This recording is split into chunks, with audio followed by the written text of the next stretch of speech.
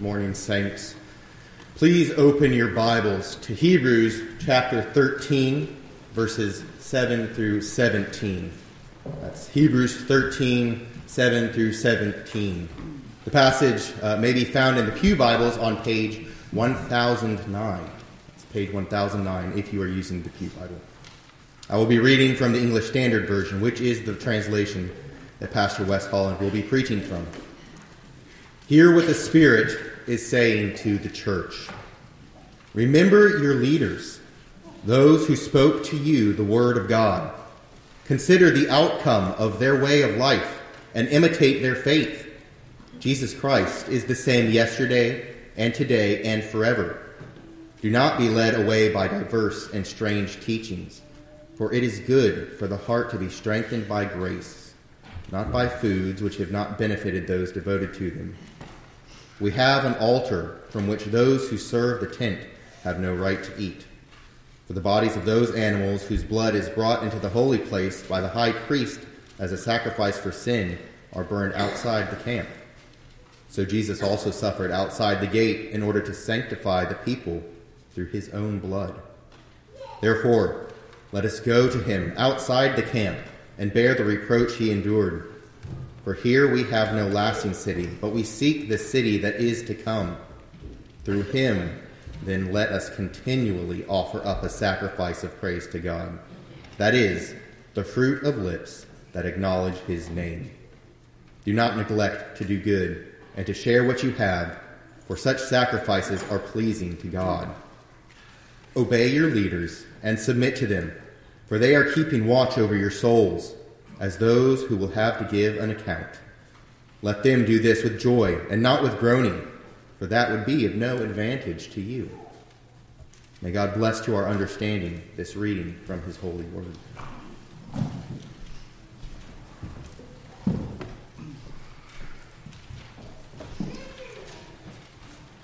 This passage in Hebrews is written to encourage the Jewish Christians in their faith, the Hebrew Christians.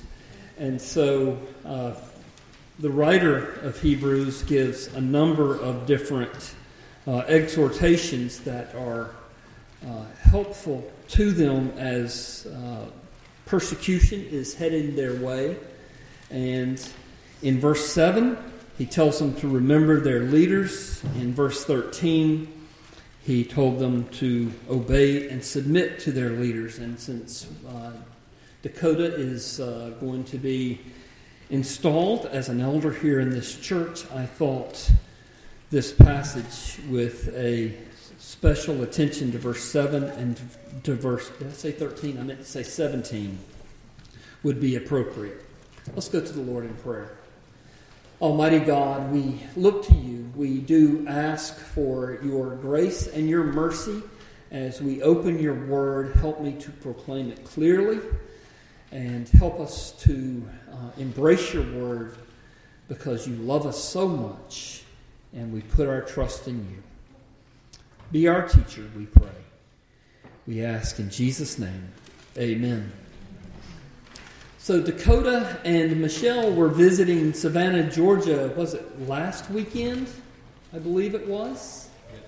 And they attended church where I did my internship at Independent Presbyterian Church. They sent me some pictures. Independent Presbyterian Church is a big, stately downtown church on one of the city squares. In fact, at the beginning of Forrest Gump, when the little feathers floating down, it comes down the steeple of Independent Presbyterian. And when we went to the movies, we were living in Philadelphia, and we went to see Forrest Gump, and I was like, Mandy, that's Independent. No, I don't think so. So she wasn't giving me any satisfaction, so I turned to the guy sitting next to us, a stranger. I said, that's where my wife and I got married. He said, shut up and watch the movie. So, such is Philadelphia, the city of brotherly love. So anyway, as I mentioned in passing then, Mandy and I were married at Independent Presbyterian Church. President Woodrow Wilson's father was a former minister at Independent Presbyterian, and he also got married there. So that's a little personal history. Adds really nothing to the sermon, except it's mildly interesting. But I bring this up because I want to quote President Woodrow Wilson. I'm no fan of his presidency. I will say that for many different reasons. But there is one quote that I particularly love. On the day of his inauguration to be president, a reporter came up to Woodrow Wilson and said, "This must be the greatest honor of your life." And Woodrow Wilson replied, "No, the day that I was installed as an elder in the Presbyterian Church was the greatest honor in my life." Dakota, being installed as an officer in the body of Christ, whether an elder or a deacon, and Dakota's being installed as an elder, but being an officer in Christ's church is indeed a great honor. The Christians to whom the letter of Hebrews is written were told in verse 7, "Remember your leaders, those who spoke to you the word of God." They were told also in that verse to consider the outcome of their life and imitate their faith. It's generally understood that the recipients of this epistle were Jewish Christians living in or near Jerusalem. They had experienced persecution, but their suffering was on the verge of becoming much more intense. Many of their leaders who had spoken the word of God to them had been killed at the hands of persecutors. I think it's in Acts chapter 12 we read of James, who was beheaded. In Acts chapter 7 we read of Stephen, who was stoned to death. And they both were leaders in the church. And so he tells them to, in verse 7, consider the outcome of their way of life and imitate their faith. Remembering your leaders is, as he tells them in verse 7, is not an admonition to admire them. The Bible is not saying that we should admire you, Dakota. Although now that your beard's starting to come back, a little bit more admiration. But that's not what this passage is saying. It's rather is saying hold fast to their teaching and consider how they held fast to their Savior, even though it cost them their lives. Verse 7 is an exhortation for the Hebrew Christians to cling tightly to the Lord Jesus Christ in the face of persecution, just as their leaders had done. Dakota, we hope and trust that you will not be martyred, but you are to be a model, an example for our congregation to follow in your teaching of the Word of God, in the way that you conduct your life and the way that you lead your family, and in the way that you exercise your faith in Jesus Christ. The congregation should see in you the embodiment of the Christian faith, so that as they consider your life, you will provide an example for us to imitate. Who can live up to such a calling, right? In our Ephesians Sunday School class 3 weeks ago, we saw in Ephesians 4 how Christ, by His glorious resurrection from the dead, secured leaders for the church and gifted them with spiritual gifts, and gave us then these leaders that He purchased by His glorious resurrection. He gives them to the church. Dakota, you are being installed as one of Christ's gifts to His church. He has, therefore, equipped and gifted you. By yourself, it is impossible to live up to that calling. But you're not by yourself. Christ is with you. He has called you to this office. He has equipped you. His Holy Spirit has made your heart His home, and He will strengthen and encourage and assist you to be the type of model of Christ that the congregation can imitate and benefit from, and so grow in Christ. If Christ had not promised to be with me, to be the one who gifted me, there's no way I would have gone into the ministry. There's no way. Thank you, Jimbo. I would add my own hearty amen, because there's no way that I would be able to in any way be a benefit to you except Christ promising and faithfully working in me. And so, Dakota, your first commitment as an elder is to be in prayer as you cry out to Christ for Him to strengthen you, encourage you, and assist you in being the model for us to imitate and to follow. In our highly individualistic society, there is a temptation to put aside any exhortations to follow other people. And here, verse 7, remember your leaders who spoke to you the word of God. Consider the outcome of their way of life and imitate their faith. And then in verse 17, obey your leaders and submit to them, for they are keeping watch over your souls as those who will have to give account. Dakota, you're going to have to give account. And he continues in this verse, let them do this, talking about the congregation, in their submission and obedience to the leadership. Let them do this with joy and not with groaning, for that would be of no advantage to you. In our highly individualistic society,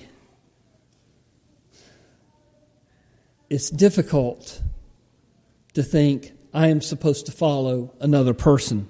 This idea, or the idea is that we come to church and we hear what the Word of God says to me, but don't expect me to follow any other person's leadership.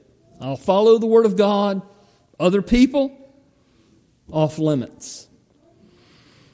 In this climate, church membership has become less important. Church leaders are expected to make decisions for the general ministry of the church, but are hands-off when it comes to the personal lives of people in the congregation.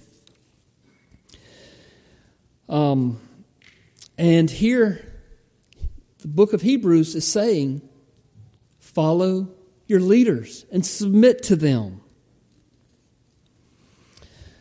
In our individualistic culture, the Word of God, verse 17, obey your leaders and submit to them, for they are keeping watch over your souls as those who have to give an account.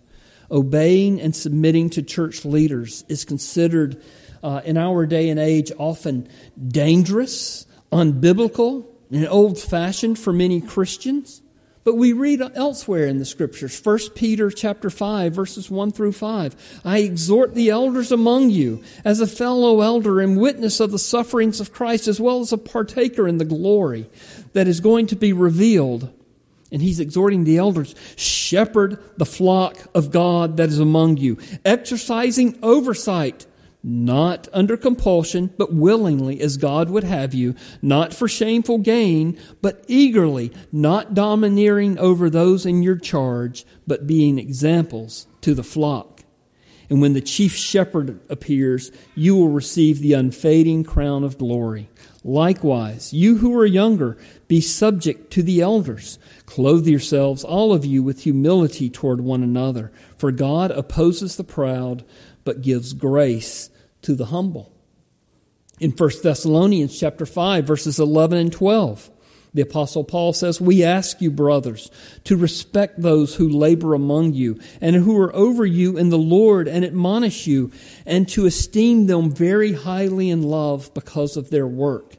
be at peace among yourselves. A leader in Christ's church, the one that the writer of Hebrews is calling us to submit to and obey, is to the leadership is to be servant leaders. So we read in Matthew chapter 20, verses 25 through 28, Jesus called the 12 together and said, "You know that the rulers of the Gentiles lord it over them, and their high officials exercise authority over them. Not so with you.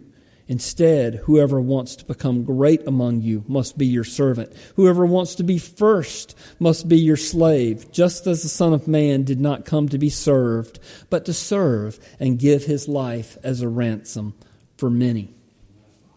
The leadership that you are called to submit to and obey is not to be overbearing, nor is the leadership to be manipulative.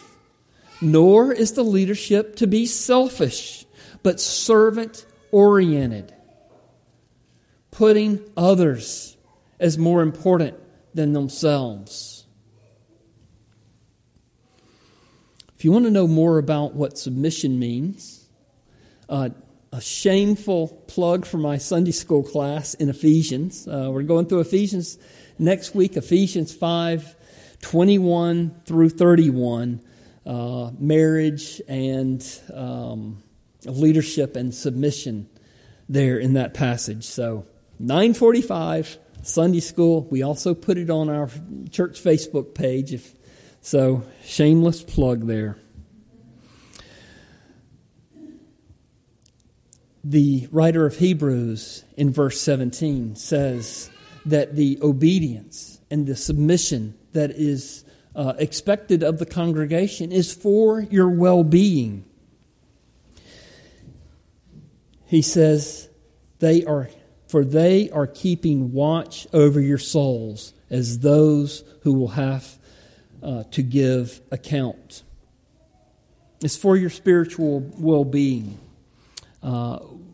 Please, if you see us in anyone in leadership, elders or deacons or pastor, being overbearing or being manipulative, call us on it.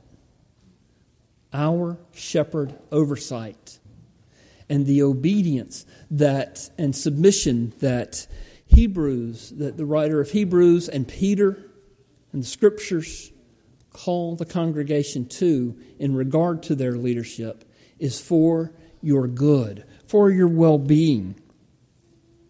Our leadership in the church is under the oversight of the great shepherd, the Lord Jesus Christ. I am not a law unto myself, nor is the session, nor are the deacons. Our authority is derived directly from the Lord Jesus. In fact, if you look down later in Hebrews chapter 13, verses 20 through 21, this is one of the benedictions that you've heard me say from time to time at the end of services. Now may the God of peace, who brought again from the dead our Lord Jesus, that great shepherd of the sheep. I am a shepherd who is under the great shepherd of the sheep. I am simply an under-shepherd, as is all the elders, as you will be, Dakota. Your authority is only derived from the Lord Jesus Christ. And so we must lead with His authority. And we must lead under His authority only by the Word of God, not by the rules of men. And we must lead with His power that is delegated to us. Dakota, look to the Lord Jesus Christ, the great shepherd of His sheep, so that you can be a faithful shepherd. He has promised to equip you. He has promised to work in you. He will do it.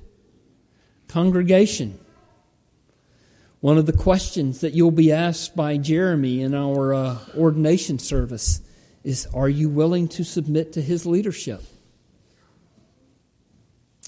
Scripture says you must do it. And do it, as the last half of verse 17 says, with joy and not with grumbling.